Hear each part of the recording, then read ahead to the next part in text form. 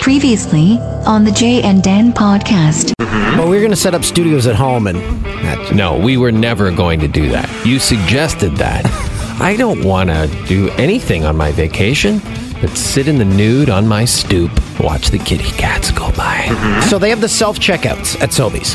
While I'm checking out, a gentleman walks behind me and says, "Hobie, you lose your job." I walked out right behind him. He turned around and saw me, goes, "Hope a robot takes your job." And I said, "Have a nice day," with a big smile on my face. Looks at me and says, "You're a Now, don't be afraid. Go right to that self-checkout again. And do it with your shirt off, pants down, fully erect. We went to the Argos home opener. Yeah, they lost by 80 points. They put up a pretty impressive performance against Hamilton. Dan, have a great vacation. Thank you. Oh, I think Christoph has something special for you here.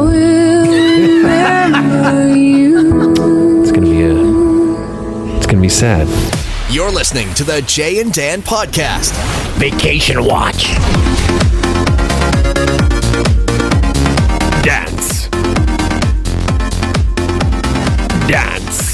Hey, what the It's just me this week. Yeah, Dan's on vacation. He's already a few days into it. This music is appropriate because Dan attended a EDM festival this past weekend, Digital Dreams. You may have seen the images on his Instagram stories. So that's Dan now, 43 years old, attending an EDM festival. Said he had a pretty good time. I'm sure we'll hear about it when he comes back in 5 weeks. So I'm solo, and I thought, you know what would be fun? Let's just get right into hockey talk, because today is July the 1st. We record this podcast Monday evenings, in case you're wondering. So if free agent news happens after 9 p.m. Eastern that we didn't get to on this podcast, I sincerely apologize, but that's the cutoff because we're going to be recording it for the next hour. And for most of the hour, we will be doing it with a guy who hasn't been on the podcast before, as far as I know. Christoph, has Pierre Lebrun ever been on this podcast before? I do not believe so, but I'm dialing him up for right now. All right, this is amazing. We're going to get it right into it because this was a crazy fun day for the NHL Free Agent Frenzy on TSN. Unless you're, say, the Edmonton Oilers or Calgary Flames or Winnipeg Jets. It didn't do too much. But we'll get to that. We'll get to all that information. It's serious puck talk. I got some questions from you guys on Twitter. I sincerely appreciate that. Another mention, don't forget to buy tickets to our Western Canadian Swing, the Jay and Dan podcast tour. That kicks off this fall. And on the line already, heading to the cottage, so kind to join us, even though his vacation should officially be beginning now. It's Pierre Lebrun. How long is this drive going to take you, Pierre? I'm already halfway through, man. I mean, I just bolted out of TSN. I don't even know. Am I wearing pants? Yes, I'm wearing shorts. And I'll be at my cottage within 45 minutes here. Okay, so we got you for 45, so we better get right to it, my friend. Very quickly, before we get into what happened today, I have a question for you. I remember, I think I first remember reading you writing for the Canadian Press, and of course you were on Hockey Night in Canada as an insider, and then we were so excited to get you at TSN. But I guess my question is, how did you end up on TSN? Yeah, well, my deal was up at Hockey Night. I sort of, just to backtrack, I always kind of had parallel jobs. I always separate the writing from my broadcasting. So Canadian Press for 13 years, wonderful, amazing place to start my career. I wouldn't know half what I know today without being at CP all those years. And then in 2008, I went to ESPN.com for 9 years for writing. So from CP to ESPN.com. And then 2 years ago, part of all those layoffs at ESPN, I was lucky enough to be one of the first hires at The Athletic. So that's sort of the writing track. And then broadcasting-wise, my first broadcast gig was alongside Steve Koulias at The Score back in the day. Wow. And we had fun there. We had fun. We had a lot of characters back then at The Score and a lot of fun, really youthful energy. I mean, Steve himself is a character for enough, like for 4 networks.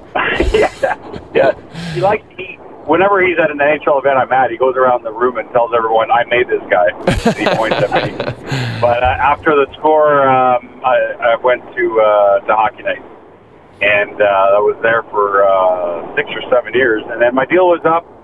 And, I got a call from one of the head honchos at TSN one day and asked me what I was doing. I was kind of blindsided. I really hadn't seen it coming, although I will admit, because if Bob McKenzie was on the podcast with us right now, he would make me admit this. TSN had approached me a couple of years earlier to come on full-time to both write and do television, so to leave CP and Hockey all at once. And at the time, it was 3 or 4 years earlier, and I didn't feel ready. I wanted to keep writing at CP for a while. But in any case, in 2011, I left Hockey Night for TSN and had always wanted to work with Bob McKenzie and Derek Dreger and join forces on breaking stories as opposed to try and beat those two guys because they're pretty hard to beat. So it's been a lot of fun, and I'm happy I made that decision. And Bob keeps threatening to retire next year. Do you truly believe that, Pierre? Because I frankly don't. Well, that's what he says is still the plan. It came up again today during our marathon TV session. And when he starts to talk about it, I start to get anxiety attacks. I don't like thinking about that day. And so I'll believe it when I see it. I feel like we'll have Bob forever myself. I agree. You know what? It makes me feel better thinking that, in a way. I agree 100%. I can't imagine TSN without him. But it's been great having you and Dregs and him. I mean, it is a three-headed monster extraordinaire. And today you guys were super busy. So, Pierre, in the interest of, because everyone thinks we're the Toronto Sports Network, I'm actually going to start out west just in the interest of fairness, even though I know the Leafs made a massive trade just an hour or so ago. So let's start in Vancouver and just work our way east. So in Vancouver, the Canucks, their big move, they signed Tyler Myers. I think everybody knew that Myers was interested in Vancouver. Vancouver was interested in Myers. The fascinating thing to me is the term, not the term, but the salary, because he's making $6 million a year, and I think there were numbers thrown out there like $8.5 million. There's a question actually from Yeshrin, one of our listeners. Were other teams interested in Myers, or had he just focused on Vancouver and given them maybe a bit of a hometown discount? Well, that was certainly his first choice, and in fact, the only team he visited in person, even though there were other conference calls and offers from other teams. But that's where he wanted to be. And yeah, I think, to be honest, he could have made more elsewhere. I mean, when you heard the numbers that were as high as 8, I mean, I think some of that was people reacting to Erik Karlsson getting 11.5 in San Jose. And people thinking, well, that might drag the market up for all defensemen who need new contracts, right? You know, even if you're not Erik Karlsson, you're still someone, and so how does Karlsson's deal affect everyone else? I think what we've seen is it really didn't affect anyone, because Erik Karlsson's Erik Karlsson, and he kind of stands in his own little world. Because not only did Myers settled for $6 million a year, which I think is fair. I don't think it's an underpay. I don't think it's an overpay. I think it's about right. But, as we're speaking right now, Jake Gardiner still has not signed, and that's surprising. I mean, to me, I really thought he would be the top earner on the UFA defenseman market, and not signed yet as we speak.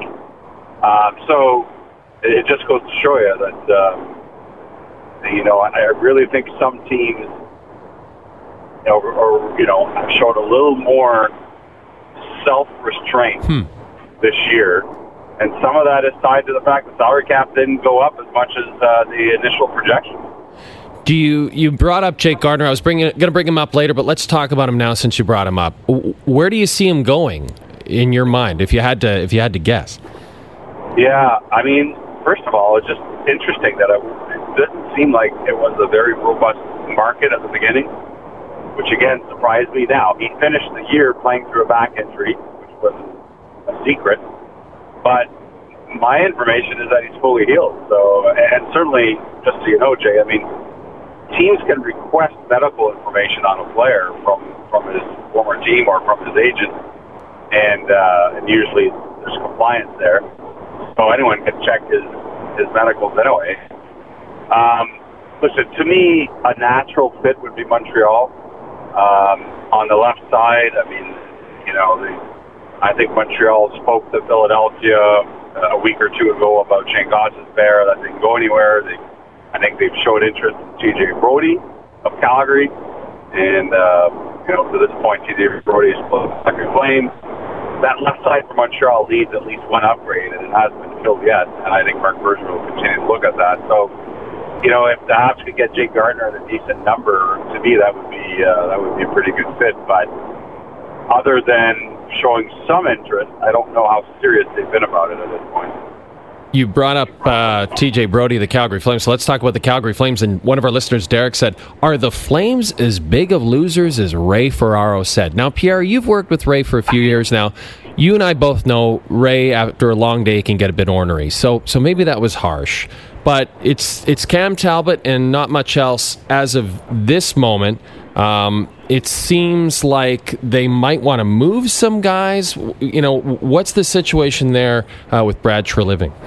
Yeah, things aren't done. Just because July 1st is over and just because I'm going on vacation for 8 weeks does not mean that the Calgary Flames are done. And I think you'll see a trade or two before all is said and done this summer with the Calgary Flames. They have been very active, talking to different teams, trying to find some fits. I mean, the big thing is they got to sign Matthew Tkachuk, and that's just such a preeminent thought. But they also need cap space for that. So in the meantime, I think they have looked around to see if they can move a body or two. I suppose we were going to get into this soon when we got to the Leafs, but I think the Flames at some point over the last week or two showed some interest in Nazem Kadri, and I think Nazem Kadri, I know Calgary was on his no list. He has a 10-team list, and I think Calgary's on his no list. So that unfortunately couldn't go anywhere. But keep an eye on the Flames because I don't think they're done.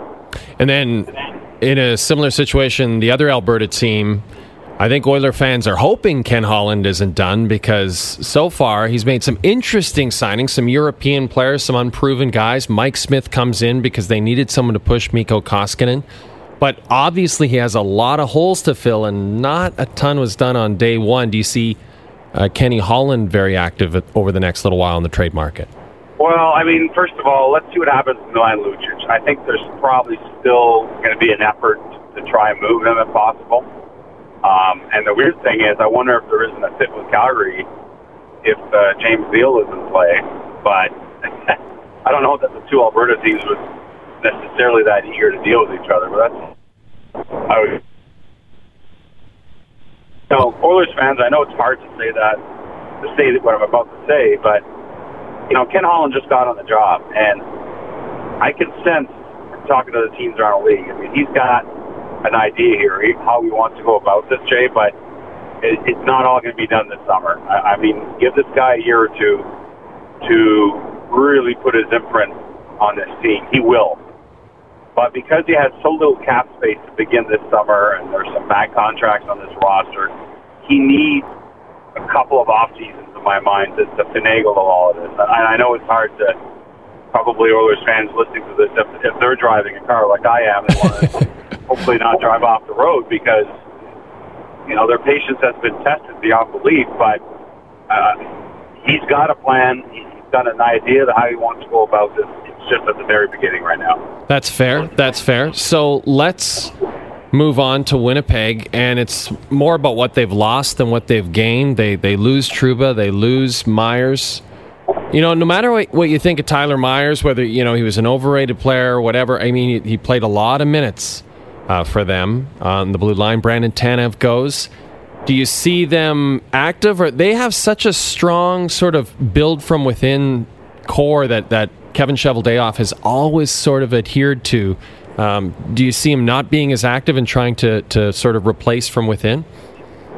Well, he's got to wrestle around the idea of re-signing Kyle Connor and Patrick Laine, and that really is such an omnipresent force that it overtakes everything else. He needs the cap space to get those guys done, and he needs to get an idea of what it's going to take to get them done. He's had conversations with both camps, but I think to some degree it's made it harder to go out and do other things because he really needs those two guys signed. And in the meantime, as I mentioned a couple times over the past week, other teams have phoned Kyle Connor's agent. And I'm not suggesting that we're going to see an offer sheet, but other teams are phoning. So things could get really interesting in Winnipeg. And listen, I do think that there's a trade that's possible here over the next week or two. I wonder if they want to try and replace what they've lost on defense. I still think they feel they're very deep up front, and I agree with that. So certainly some assets there. But Winnipeg has their work cut out. It's a lot of work in front of Kevin Shoalhaven. Very quickly, Pierre, I've heard recently that the Line A camp might be open to a bridge deal. Do you get that feeling as well? Yeah, no, I wrote that I think a week ago, but because I just think there's a mutual interest here. One is, Line A went such a long stretch without scoring this year, or not scoring a lot. I think he can bet on himself here. And, if he signs a 2 or 3 year deal and come out swinging with a couple big 40 to 45 goal seasons, he's going to write his own ticket in his next contract. And if you're Winnipeg, the appeal of a bridge deal is that you mitigate his AAV. You get the number a little lower than it would be over a longer-term deal. So I actually think that's an example of where both sides should be aiming for that, and certainly I think both sides have thought about the idea of that. I like how I said I've heard the possibility, but really I just read it in your article and didn't give you credit. So, okay, let's talk Toronto and the big deal. It's Tyson Barrie, it's Alex Kerfoot coming to Toronto with a draft pick, and it's Nazem Kadri and Calle Rosen and a draft pick going back. So, take the fact that the Leafs don't have to pay the full salary. I don't really care. Ultimately, this is a 1-year rental, right? So this is a 1-year rental for Tyson Barrie. He's unrestricted in a year. Jake Muzzin is unrestricted in a year. So they've sort of solved their defensive problems, I guess, for the short term. But, you love what St. Louis did last year, Pierre, is so fascinating to me because I feel like now so many teams are just going to go for it. And right. Why not, right? I mean, why wouldn't they? And they got the talent up front, and they did need puck-moving defensemen, and they got them. Yeah, excellent player, Tyson Barrie. And, throw in the Ottawa deal where they got Cody Ceci, who can play on their second pairing. Suddenly the Leafs have 2 right-handed defensemen in their top 4. Who knew? It's something they've been... I mean, this goes back to when Lou Lamoriello was still GM in Toronto. They tried on Sammy Vatanen, but Anaheim ended up trading him to New Jersey a couple of years ago. They tried on Travis Hamonic at the draft a couple of years ago, but Calgary ended up getting him from the Islanders. I mean, this has been like the white unicorn for the Leafs, and to come out of the last 24 hours with Tyson Barrie, a legit top-pairing right-hand defenseman, and Cody Ceci, a second-pair guy, this Leafs blue line looks a lot better. And you know what? It's interesting. I mean, if Tyson Barrie is only in Toronto for a year, by the way, Cody Ceci would be up in a year as well if he only does a 1-year deal, which is what we expect the Leafs to sign him to. So it's almost like maybe the Leafs are looking at the Raptors and saying the whole 1-year thing seems to work. When you gamble that way. Yeah, why not? And then you got the hometown boy Spezza, who I don't know what he has left, but I love the idea of us being able to hear him in post-game interviews and off-day interviews every day because we've missed that delightful laugh and just that overall delight. There it is. Thank you, Christoph. There it is. We've missed that, haven't we? I mean, he went to Dallas is like no man's land. I can tell you right now, that guy's a future GM. That guy's a really bright guy who has a future in the NHL front office when his career's over. Listen, the Leafs' plan for him is to play him on the 4th line, on the second power play unit, and they're really happy to have a guy, a right-handed face-off guy, which kind of hurt them this year at times. So all that is good. But to go back to the bigger Leafs trade of the day, there have been a lot of rumors about Nazem Kadri perhaps being on the move, as you saw all week there, Jay. And I tweeted this out tonight, but my understanding is Kadri rebuffed 2 trade attempts from 2 teams that were on his no list. So he has a 10-team modified no trade list, and a couple of teams, and like I said, I think one of them is Calgary, weren't able to sway him. So finally the Leafs trade him to a team that was not on his no list, so they could freely trade him to Colorado. I think it just tells you that. I mean, listen, I think he has a baby on the way, loves Toronto, just didn't want to leave, and I kind of love that loyalty, you know. I mean, it reminds me of when Matt Sundin didn't want to wave. You know, Nazem Kadri will realize what an amazing opportunity it is to go to a Colorado team that I think is going to dominate the West over the next 10 years. But for now, I'm sure for him, it's you know, he loved being a Leaf, and it's probably heartbreaking for him. A lot of interest in him, though. I mean, like you said, I mean, there was the Leafs obviously knew he was a trade chip, and maybe, you know, after what happened in the postseason last year with the suspension, maybe he'd kind of the patience had maybe worn thin a little bit with Nazem Kadri. But you look at his goal totals over the last few years, Pierre. I mean, this is a really good play. I mean, everyone's sort of on Twitter is like, "Wow, the Leafs stole this deal," but you get cost certainty with him. Yeah, and you get a little sandpaper on a Avalanche team that maybe needed it. Yeah, and, you know, that's a talented Avalanche team, and now he's going to get to see a bit more of an offensive role in behind Nathan McKinnon that he used to have behind Austin Matthews. But once John Tavares came on the scene a year ago today, you know, it was always, I found it that Kadri seemed to struggle all year long to find his new role behind Matthews and Tavares this year. You know, the third line center thing, you know, limited his offensive ability, his offensive starts. A lot of things I think were difficult. And I think going to Colorado, where he's going to play a top six role, I think he'll see a bounce back Nazem Kadri. And I think he's going to be, you're right. I mean, I don't view this as a steal at all. I view this as a deal that addressed some specific needs for each team. Joe Sakic made no bones that he was going to go out and upgrade his top six behind his big three, right? The big three did everything for them last year. Now he's gone out. He's got Donskoy, who's a back-to-back 14-goal scorer with San Jose. Maybe Donskoy is more of a third liner, but, you know, a guy that's had some success. He's added Nazem Kadri. So to me, I look at this trade with the Leafs, and the Leafs finally get their top pairing right-handed D. I think it's a trade that should work out well for both teams. You look at Ottawa. Ottawa's now Toronto. You have Hainsey, you have Zaitsev, you have Tyler Ennis. I guess they need to get to a cap floor. I mean, they had too much cap space. I mean, but to give up Cody Ceci, that seemed tough to me. It's funny. I think that too. But I've talked to other scouts after the trade this morning who said they think that the difference in Ceci and Zaitsev actually isn't that great. And here's the thing: if you're Ottawa, it is difficult for Ottawa right now to attract free agents. And in Zaitsev, they get a player who has term left on his deal, who DJ Smith, of course, the new head coach of the Senators, who was the assistant in Toronto, knows very well. And behind the scenes, DJ Smith was pushing hard to get Zaitsev.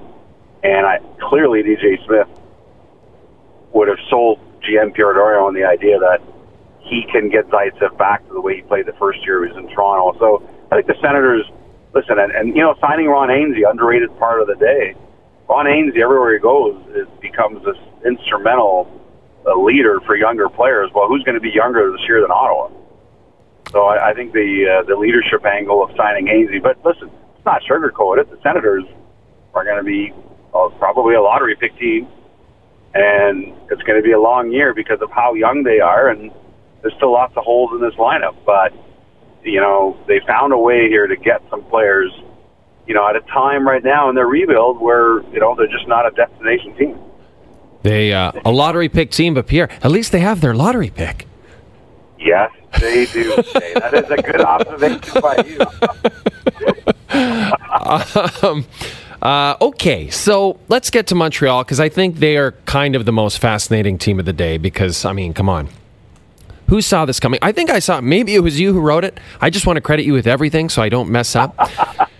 I saw something I saw something the other day, Pierre. It was like, what is Marc Bergevin up to? What is Marc Bergevin up to? And lo and behold, this offer sheet comes. But the thing that's fascinating to me, and I think Don Waddell even said something about it, it seems like the offer sheet's too low for Sebastian Aho.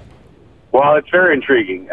You know, we started our day, if you remember, we started the show, I put out a tweet at like around 11 a.m. saying Carolina has gotten calls from a couple teams hinting at an offer sheet on Aho, and Carolina's already warned those teams that they will match. So that's how the day started, and that created a bit of a buzz on Twitter. And you never know when you hear that, if it's just teams, trying to scare Carolina into a trade or what. But here we go. Montreal followed through. And you're right. I mean, I think the criticism of the offer sheet that Montreal has had Aho sign is that it didn't go high enough. That if you're going to scare the heck out of Tom Dundon, the owner in Carolina who counts his pennies, why wasn't it 9 or 9.5 a year? And I think there's some merit to that. But what I did discover after doing a little more research is that, the Canadians have about $21 million up front in the first 12 months of that deal with the 2 big signing bonuses. And, there's a limit to how much you can front load it in the first 12 months. I won't get into the whole CBA part of it, Jay, but basically, it could have been a few more million. But I think the Canadians felt at that point, if he's willing to match $21 million in the first 12 months, he's willing to match $26, $27 million. You know what I mean? They just felt $21 million is very high in the first 12 months. If he's able to stomach that and match it, then so be it. Like this is the hook of the deal for Montreal. There's 2 other hooks to it. One is that it's 5 years, and in the negotiations between Carolina and Sebastian Aho, they really hit a wall because Aho wanted 5 years, and the Hurricanes were steadfast in wanting him to sign 8 years. Well, now they're not going to get him at 8 years either way. The third one is this. Now, did you hear Mark Bergevin in a news conference today? He repeated himself saying how excited Aho was to sign with the Habs. And I think that's Mark Bergevin's attempt to toy with Tom Dundon's emotions and see if the owner explodes into a fury and doesn't match it because he's angry at the player now. It's not. Listen, it's not that silly. Like, Tom Dundon is a intriguing character. I've had a lot of dealings with him over the past year and a half, and he's a fascinating guy. He's really, in many ways, the poor man's Mark Cuban, but on the hockey side. And he wears tracksuits at Board of Governors meetings when everyone else is in a suit, but he is clearly, doesn't like to spend big money, but he's got a lot of interesting ideas. So I think, I mentioned this during the telecast today, but the Habs actually, my understanding is they started the offer sheet conversation on Braden Point of Tampa, but then shifted to Aho, and Jerry Johansson, who's the agent, he's the agent for both Aho and Point. So that's why that is very plausible. And I think they decided Aho was the better target, aside from the fact they really like the player, because of Tom Dundon. That's the idea that maybe this would just be too much for him. But I got to tell you, I think the Hurricanes probably match it. And now let's see how the next Board of Governors meeting goes between Tom Dundon and Jeff Molson. Well, and I love the Hurricanes. So you're right about Dundon. We ridiculed Dundon and some of his ideas when he first came on, and now I really like that he's steadfast about certain things, salaries, stuff like that. And I love the social media account of the Carolina Hurricanes giving you only yes and we as options of whether they'll match. I like that. But yeah, I mean, I just like offer sheets, and I get that it's sort of terrifying for a lot of teams. It's like there's no sort of, you can't plan, there's no certainty, but it's also kind of ridiculous that there aren't more of them. And it's you bring up Board of Governors meetings. Sometimes I think these guys are so terrified of making each other mad that they're afraid to make a hockey deal. I agree, and that's why I think, even if people don't like the way the Canadians structured the deal and feel it should have been higher, and that's fair criticism, I think Mark Bergevin needs to be applauded for still doing it. Just doing it. It's the first time in 6 years there's been an offer sheet. I think if you're Mark Bergevin, you're showing your fans that you're willing to make these big moves.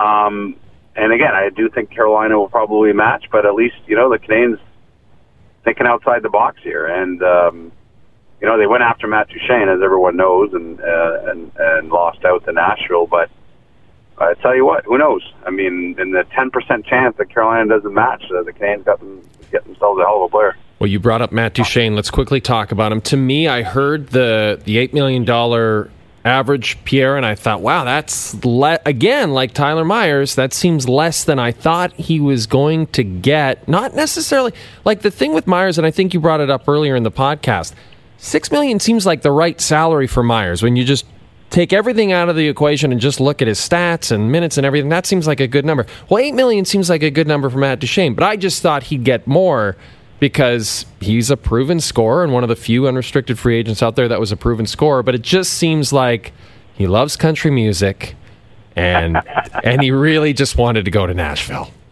Well, and he bought an investment property a year or two ago.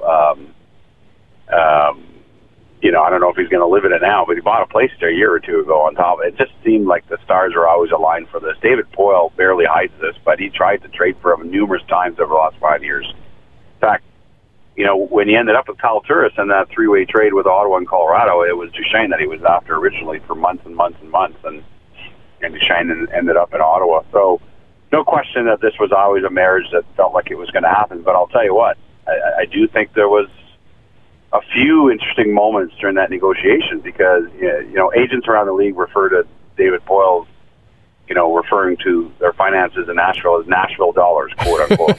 and Nashville dollars is why Ryan Ellis signed last summer for less than what he probably should make. And, and you go all the way up down the line, there's a lot of reasonable contracts on that payroll, and there's only one.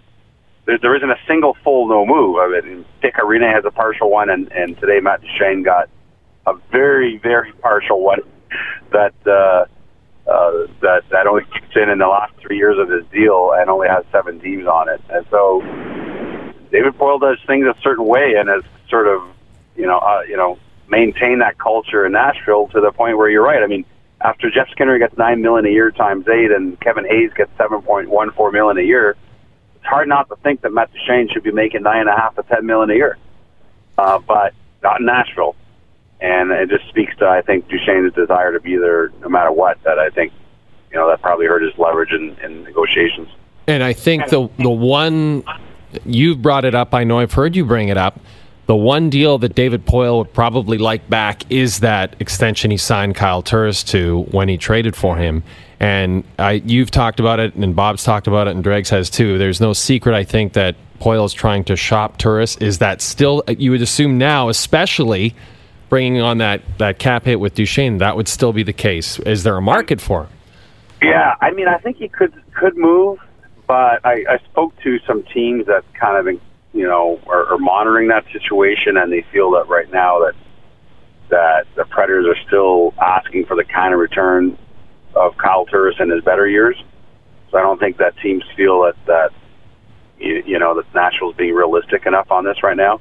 I also heard, though, late in the day today that Nashville's, fine waiting to see if Kyle Turris has a bounce back here. Maybe he fits in as a third-line center. So, I think that's one of those deals where maybe Nashville's sitting there in the weeds saying, if the team jumps up and makes the right kind of offer, we'll move him before camp. But if not, let's just start the year with him and see what happens. If you were grading all the teams in the NHL, Pierre, on who had the best day, I'm thinking the Stars have to be right up there because you get Pavelski on a pretty nice 3-year, $21 million. You get Corey Perry at a very low-risk deal, and apparently a lot of teams were interested in Corey Perry, despite his recent injury history. And then you get Andrei Sekera on a really reasonable deal. And, Oiler fans will tell you, if he's healthy, and that's a big if, he can play top 4 minutes. So I really like what Dallas did. Well, and the big thing is they're not really paying Sekera hardly, so there's not a lot of risk there. No, and you're right. And, they added some marquee players in Pavelski and Perry. Okay, they're not young guys, both 34 years old, but, really no risk on term. If Pavelski gives you 2 great years and fades in the 3rd year, that's a good investment if it's gotten you a championship. And he's just a tremendous person. I mean, you talk to every player in that San Jose room, and they just love Joe Pavelski. And the big thing is, Dallas improved their team without taking pieces away, basically, from a team that almost got to the conference finals. So, that's tell you what, if Ben Bishop stays healthy, that's the team to be reckoned with next year. There's no question about it. Yeah, they got close as it was before adding those guys. Okay, I'll just some kind of quick hits here. The Breadman goes to the Rangers, and I think there was some momentum for him maybe going to Long Island. Obviously, he's a guy who didn't sacrifice for the average salary. No, he got paid. And it's certainly the night before, as we went to bed late, it seemed like the Islanders were in the driver's seat, but these things can change. And, I think the Rangers woke up on Canada Day and said, let's give this one more push, and they certainly did. But at the end of the day, what it really took was that I think Panarin really had his heart set on the Big Apple in terms of MSG. All year long when we talked about his future, the Rangers would come up the most often. And, I give the Rangers credit because all week long we kept hearing that Panarin wouldn't go for anywhere less than $12 million a year, and maybe not even for less than $12.5 a year. Wow. And it's common knowledge now to most people following Twitter last night that and I put this out there, and so did a couple other media colleagues across the league, Columbus offered him 8 years times 12 late last night. And so, he not only took a bit less per year, but he took a lot less overall because, of course, he can only get 7 years, not 8 years, with the Rangers. But I think that's just where he wanted to play.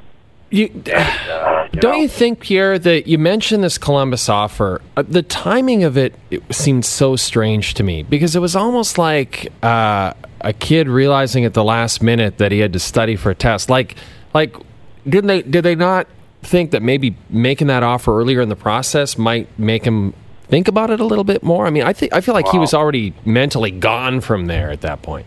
I think they offered him pretty close to the same deal a year ago last summer, to be quite honest. Wow.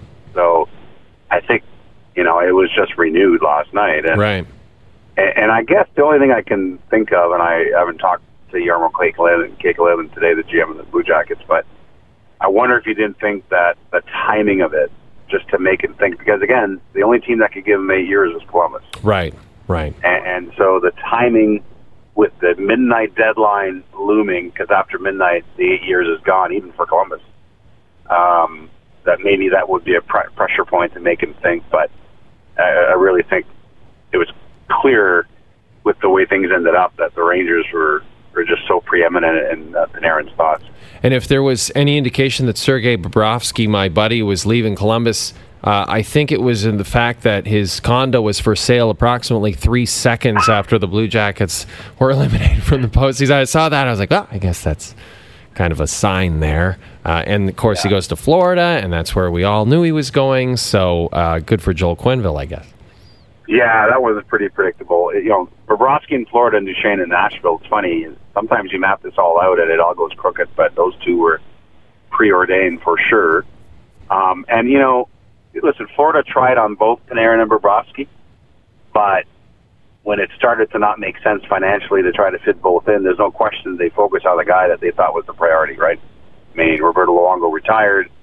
It was hard for Luongo near the end of his career here to be at his previous standard. They needed a huge goaltending upgrade, and they went out and got a guy that basically has been the Russian Carey Price over the last decade. Absolutely. And the term is going to end up haunting them, I think, because, as it might with Montreal and Carey Price, by the way, that don't know that the science really backs signing goalies in their 30s to that many years. But if it leads to a lot of winning in the first 4 or 5 years of that deal, then no one's going to care. That's sometimes the deal with the devil that you make. Well, and if they stay healthy, you just know that is a position you don't have to worry about. It's the most important position, for the next, whatever it is, 7 years. So, yeah, you're right. It's probably by the last couple of years, maybe it's too much, but at least you never have to worry about goaltending. No, not for a long time. And, that's a team that scored a lot of goals last year, that has offensive talent. And let's not forget another decent acquisition today, Anton Stralman on the right side of their defense, signing a 3-year deal at $16.5 million. Tremendous leader. Best hockey is probably behind him, but still a guy that on the right side fills a nice hole for Florida. So pretty good day for the Panthers, I'd say. I know we're winding down with you. I had to ask you about this, and one of our listeners, Stevie D, had the same question I had. Wayne Simmons I love it. Good Scarborough boy. Bets on himself. 1 year, $5 million with the Devils, but there had to have been multi-year deals out there for Wayne Simmonds, no? I think yes to some degree, but I also think the market was a bit softer than their camp had hoped. And I think he didn't fit in well in Nashville, right? 2 years ago, the guy is so tough, played through all kinds of injuries. He's one of my favorite players. And I think Wayne Simmonds needs I'm Wayne Simmonds year, where the goals come back and the big hits and the health. And then if he has that kind of year, and who knows, got some pretty talented players now with Hall and Jack Hughes and PK Subban and that gang now in New Jersey. It's a fun team. It can be a fun team to watch, and for Wayne Simmonds perhaps to fit into all that and have a bounce back year. I certainly wish it for him. And if he does, then that might lead to a nice extension with the Devils or an opportunity somewhere else. So listen, there's risk. You're 31.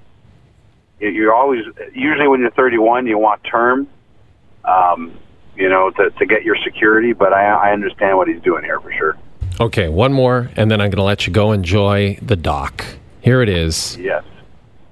Jim Rutherford, who might ever question a man who's going to be a Hall of Famer, but Phil, what happened with Phil? I'm so confused by this. Did Phil ask for a trade? Phil Kessel we're talking about. I feel like he's a first name guy. He's like Madonna or Prince, but I love the fit, by the way. To me, Phil's like the guy who wins a couple of cups and then he's like, yeah, I'd like to go to Arizona and just golf and put up 35 goals and everyone will love him there. But it just seems strange how that all went down.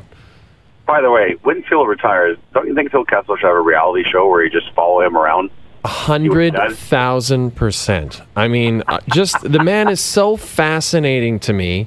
I would like to get to know him better. I feel like we don't know him well enough, and you're right, a reality show would pull that off. So that might be in the future for Phil. Maybe he's our Kardashian, our NHL Kardashian. But yeah, I'd watch it. I've always enjoyed talking to him. Listen, the thing, obviously Jim Rutherford came out during that call and said that Phil Kessel had asked out. Phil Kessel didn't see it that way.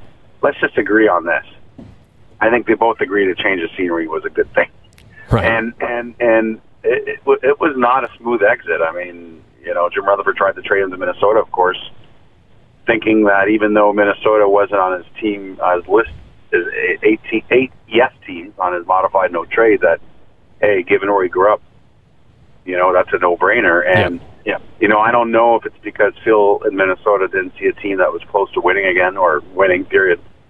Or if, he's a stubborn guy, and he said, I have the right to nix this, and I am, So, and by the way, I don't think we should ever get down on players. We talk about Kadri nixing a trade or two. Players negotiate those no trades. I mean, that's part of their contract. And what's the point of having them if everyone says you shouldn't be using it when it's time? I mean, so I have no problem with Kessel doing what he did. But at the end of the day, I think this was a divorce that was beneficial for everyone involved. I got to say, this has been a blast just talking hockey with you, and I loved every second of it. I hope you have a great time up at the cottage, and you and I are downtown guys. You're an Annex guy, and I'm a Little Italy guy, so we should hang out more. But but it's kind of like, when I invite myself to Bob McKenzie's cottage, I say these things knowing that they might not come to fruition. So I'm just excited that I got to chat with you a little bit. And you guys did a hell of a job today, like you always do, and had a great year. So look forward to chatting with you again in the fall. Have a lot of fun up there, my friend. Well, it's always a great day when I don't end up, my face doesn't end up on a T-shirt that you're wearing. Like the old days. So I'm happy for that, and we'll go hang out downtown when I'm back around in September, man. So let's do it. Sounds great, man. Have a great vacation. We'll talk to you soon. Sounds good. All right, okay. Thanks, Jay. All right, there he is, Pierre Lebrun. That was a blast. I loved every second of it. And so we're going to switch from that, Christoph, to getting right into another hard-hitting interview. And I know what you're saying to yourselves. Are you going to call Dan? No, we got to leave Dan alone. It's his vacation. He deserves this time to attend every EDM festival across this great country. And if you're hosting an EDM festival, absolutely reach out to Dan. Direct message Dan. Make sure you get him there, VIP. Fly him out, first class. He loves that kind of stuff. This is the life he's leading now. He's an EDM guy. but we've got to talk to someone else, someone who's very familiar to podcast listeners, somebody that sometimes Dan isn't so keen on speaking with, to the point where he put a time limit on him. We're not going to do that today with our good friend we're talking to in New York City, just returned from a trip to Italy with his family. He's back to talk about that. I know he's killing it with the ladies. Things are happening for our friend, Ben Teller. How are you, my friend? Hello, Jay. How are you? Oh, I'm excited to chat with you because I don't have to look over at Dan and see a look of sort of a sour face. You know, we just have a great conversation here about all the fun things that are going on with you. You're in Europe more than you're in North America now. Yeah, when I moved to New York last year, I think I spent the first 25 weeks in a different country. That's it? That's all you're going to say about it? Yeah, I don't know. I traveled a lot to Bangkok. I was living in Amsterdam. I was in the South. I've been to Berlin. I've been to Singapore. I've been to Italy. I've been to Sweden. Yeah, it's been a wild ride. And each stop more and more exciting sexual adventures for you. Actually, I do have a very exciting adventure that I wish Dan could hear. So I'm really going to give this one for Toolsy, but I know he's going to listen to it. He will. He'll be listening, no question. He's got EDM festivals to fly to, so he's going to have a lot of time on his hands on those planes. He's going to have to listen. He's going to have to kill those hours, so he'll want to hear this story. Let's hear it, buddy. So I was in Rome after the Amalfi Coast last week with my family, and my family and I had kind of split apart. My younger brother had to go back to Sweden. My parents went back to Los Angeles, and I was in Rome for a couple of days and kind of like, what am I going to do alone? I was a little bit tired, and I was like, all right, Ben, put on your backpacking mind when you were, 25, young stallion in Thailand. What did you do? And the first thing I did is like go on dating apps. I just started swiping, right? Because I needed like a fallback plan if I was bored at night and I couldn't find a cool bar to get to. So I start swiping, and I matched with this one girl, and we start talking, and she seems sweet, and she's like, you want to meet up tomorrow? And I said, yeah, that'd be great. I'm going to Vatican City. She goes, great, let's meet at the Pantheon. I'm not going to Vatican City. It's too crazy. I said, okay, no problem.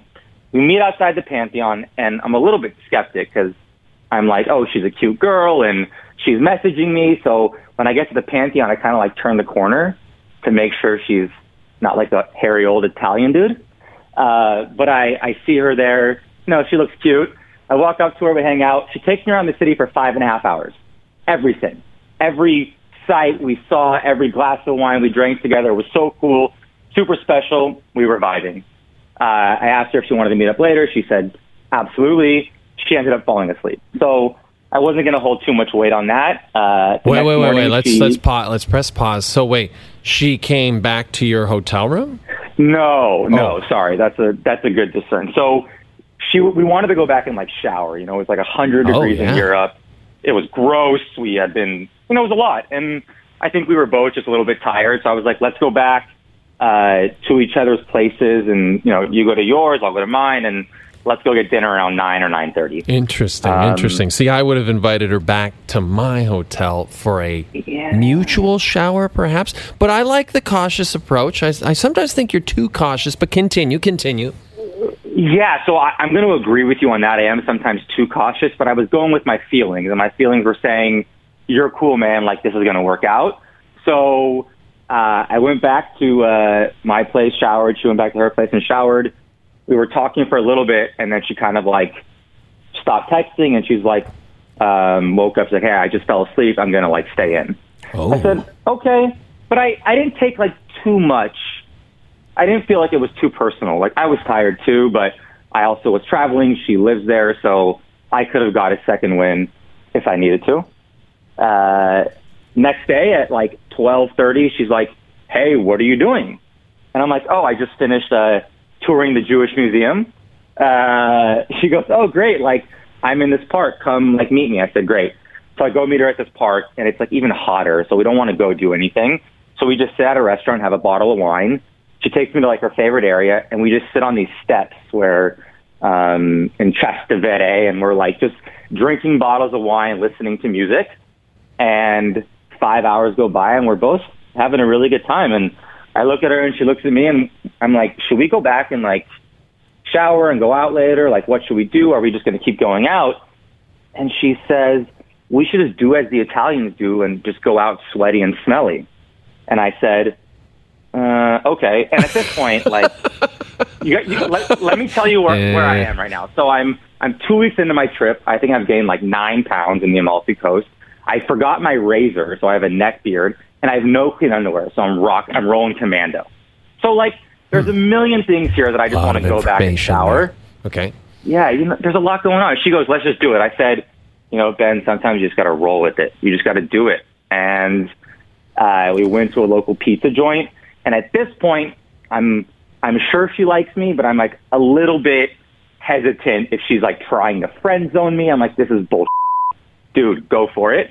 So I go wash my hands in the bathroom, and then I come back to the table, and I kind of just like give her a kiss, and it was really reciprocal. And she gave me another kiss, and I was like, boom, you're in. Yes, you did it. Like, like the whole like. Where's the hallelujah? We need that now stuff. Yeah. It was just like, it was so epic because she's like really cute, and I was like having a good time, and yeah. And my buddy ended up meeting up with us, and we probably went out. What, your buddy? What? Whoa. Why? Yeah, I know. This is. Oh my I know. God. I know. He was in town from LA. He texted me earlier. He's like, "What are you doing?" And so he would understand if he's a true friend. And you said, "I got this cute Italian girl." And by the way, I can confirm you sent me pictures of her, and she was very cute. And so you had this cute Italian girl. You're at the finish line, and you're like, "Hey, let's bring along the third wheel." Okay, so that is very fair. And let me like break down my train of thought. This is a younger kid who I went to school with, or actually we didn't even cross paths at school. I knew he was going to like hype me up because we haven't seen each other in a while. So I felt like he was more going to be like a cheerleader for me and make me seem. You didn't need one at that cool. point. You didn't need a cheerleader. She's making out with you in a restaurant. You should have head straight to the nearest hotel. But okay, well, I wanted to go out and party, whatever. So my buddy meets up with us. We're drunk, me and this girl. We're having a great time. He meets up. We go to a bar. We're playing beer pong. We're doing, beer bongs. And we go to another bar. We're doing limoncello shots. And it's like 1 a.m. and I'm just like dancing and we're dancing. And my buddy's like, dude, do you want me to leave? And I'm like, oh, sorry. Like, yeah, you can definitely leave. Like, I think he got the hint, but it wasn't like awkward. There were a bunch of people. We were speaking Italian, and we went back at like 3 a.m. and had a great night. And she did sleep over, and we spent all the next day together, and we had a really special goodbye, and hopefully our paths will cross again soon. Okay, so that was a long way of saying you got laid in Rome.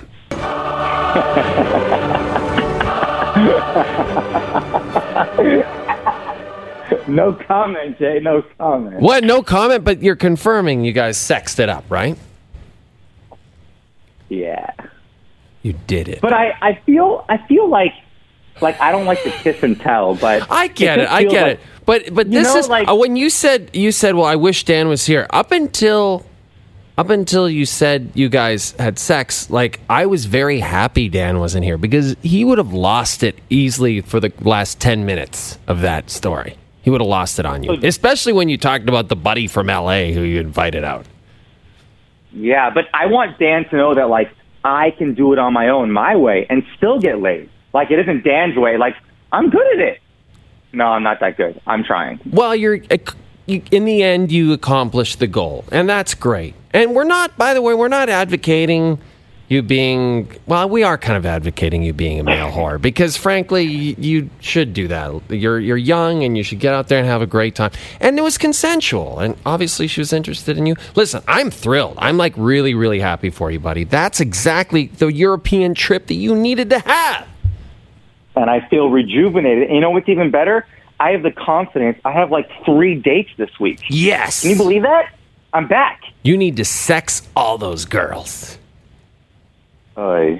Yeah, I don't know if they're I feel like they're 33 and Jewish and want to get married tomorrow. But the Jewish girls, they might want something casual, maybe. Maybe one of the Jewish girls does. They might not. They might not want to all settle down. Yeah, I'm hoping that I can find one that is, wants to have a good time, hang out, tour the city, maybe go to the Statue of Liberty. I don't know, something fun. Or just give you a job. Ooh, yeah. God, I feel so wrong just talking about this out loud. But I guess this is a safe space, right? We're not judging anybody we're just talking about Dan men and would women. definitely be judging you right now. But again, he's not here, so this is a safe place, This is a safe place now. I feel really comfortable sharing that with you. I'm really happy that you did. And now, do you happen to have... You had a would you rather that you didn't get to the last time you were on. It's bad. Let's really do it. Dirty. Because I enjoy the would you rathers, and Christoph's given me the thumbs up. So maybe Christoph and I can both do it. It's time for Would You Rather. Would you rather die by getting burnt alive or getting by a horse? Whoa. That is not where I thought we were going with this.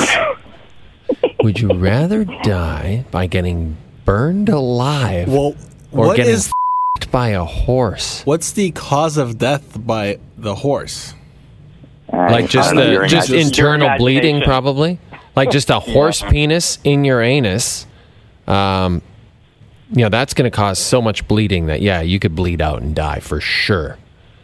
So, okay, I gotta be honest, when I hear about people, and this is maybe too serious, but when I hear about people dying in a house fire, I think, God, is there any worse way to die?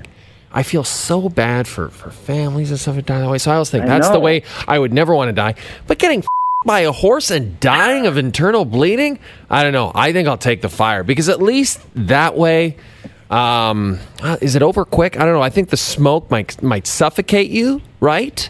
There might be something to that. And then maybe the pain is just kind of quick. Whereas that horse might not finish right away. That horse might take a while. That horse might have masturbated a couple times earlier in the day and then been like, hold on, I got to get it up. I'm not even really ready for this. All right, here we go. We're going for it, Christoph. Oh, this is going to take a long time. Who says the horse has to finish? You could just die in the middle of it. That's true. That's true. You could die before he finishes. This is painful. I shouldn't have ever said this one. But I'd probably rather be burned alive than be by a horse penis and die of internal bleeding. Stoff, where do you stand on this subject? Yeah, I'm gonna go with the burning. We'd both rather be burned alive.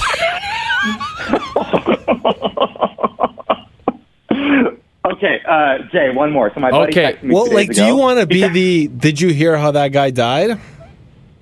No, I don't. I don't want people to I don't want my Wikipedia page to say exactly, or your tombstone. A Canadian sports anchor eventually died of being by a horse penis. So no, I'm good with burned alive. I'm good with that. Okay, so let's continue. Yeah, so my friend texted me. I have a good friend. His name is Jared. We'll give him a little shout out. He goes, Ben, I got a great would you rather. And I said, let's hear it. He goes, would you rather always be stuck behind a slow person on the freeway or always have to sit in a middle seat when you fly? Middle seat for sure. Middle seat, that's an easy one. Yeah, you drive more than you fly. Yeah, you drive so much, right? I mean, every day you're you're not, Ben, you're in New York, but we are commuting every day. You were in Los Angeles doing that. I mean, that's just a no-brainer. Yeah. I mean, don't get me wrong. I hate them. I'm 6'6". I can't stand the middle seat, but that's an easy one. Give us another sexual one. Don't you have a good sexual one other than the horse penis? Because that doesn't even... I'm sure some people are into that. Oh, you know what, Jay? You know what I can do? I have this book that I bought for Dan. That's the Would You Rather book. Okay, we'll finish the podcast on a good sexual one, and then we'll... Because Dan gets really uncomfortable with the sexual ones. It's so fun. I really miss that. Oh, God. Right now, All right, Dan is partying with Tiesto in the Netherlands. And okay, here we Is go. that where he went? No, he's not going there. He's that is canceled, unfortunately. So I wish he was going though. I wish he was going back to Holland, where you spent 25 glorious days just banging hookers left, right, and center in the red light district. Red light district. Okay. Okay, here we go. One more. All right. Would you rather take a shot of semen or sleep with a distant relative that you are none sure is your cousin until after you had sex with them? Okay, wait. Take a shot of semen like in the face or in the mouth? No. Like take a shot, like a shot glass. Oh, of like semen, a shot drink it. glass. Oh. Yeah, like a shot glass. Take a shot glass of semen or have sex with a distant relative who may or may not be your cousin. No, but so at the end you find out you are related to them? Like it's Yeah, for sure? Yeah, you find out. Yeah, that you find were out, related. Like third or fourth cousin. You find out. I think I'd still go cousin because at the time of the sex, you don't know that, right? At the time of the sex, it may be true, may not be true, correct? Yeah, but you're going into it with some idea of like, maybe they're my cousin, maybe they're not. I feel like that's still odds I'm willing to play those odds. What do you think, Staff? I don't know why this matters, but whose jizz is it? That's actually a really good point. Is it your own jizz? It's Johnny Sins' jizz. He's an adult film star. No, in that case, no. The only way I would even consider is if it was my own, I think. Staff, where are you on that? Yeah, jeez. It's still gross, but if it's your own, it's like, well, whatever, I guess. But I still am going with the relative. I'm still my relative. So not only did you die by getting by a horse, you your relative all in one podcast episode. Ben, people in your country have been marrying their relatives for centuries. Yeah, Right. that's probably how we got to the situation we're in the White House, right? So, I mean, I don't know. And you're saying distant, too. You're not saying first cousin. Jerry Lee Lewis married his third cousin, and that seemed to work out for him pretty well, other than his career imploding. So, yeah, I'm going distant relative. Staff, what are you doing? Yeah, really distant. I'll go distant. Yeah, distant relative sex. That's a genre of porn I can get behind. This has been very informative. I do think that the number one search on Pornhub is like stepmom, stepsister. So, are you confirming, Ben, you also would sex a distant relative instead of taking a shot of your own semen? Do I get money if I take the semen? Like, No, that's a Dan it's question, a would you rather.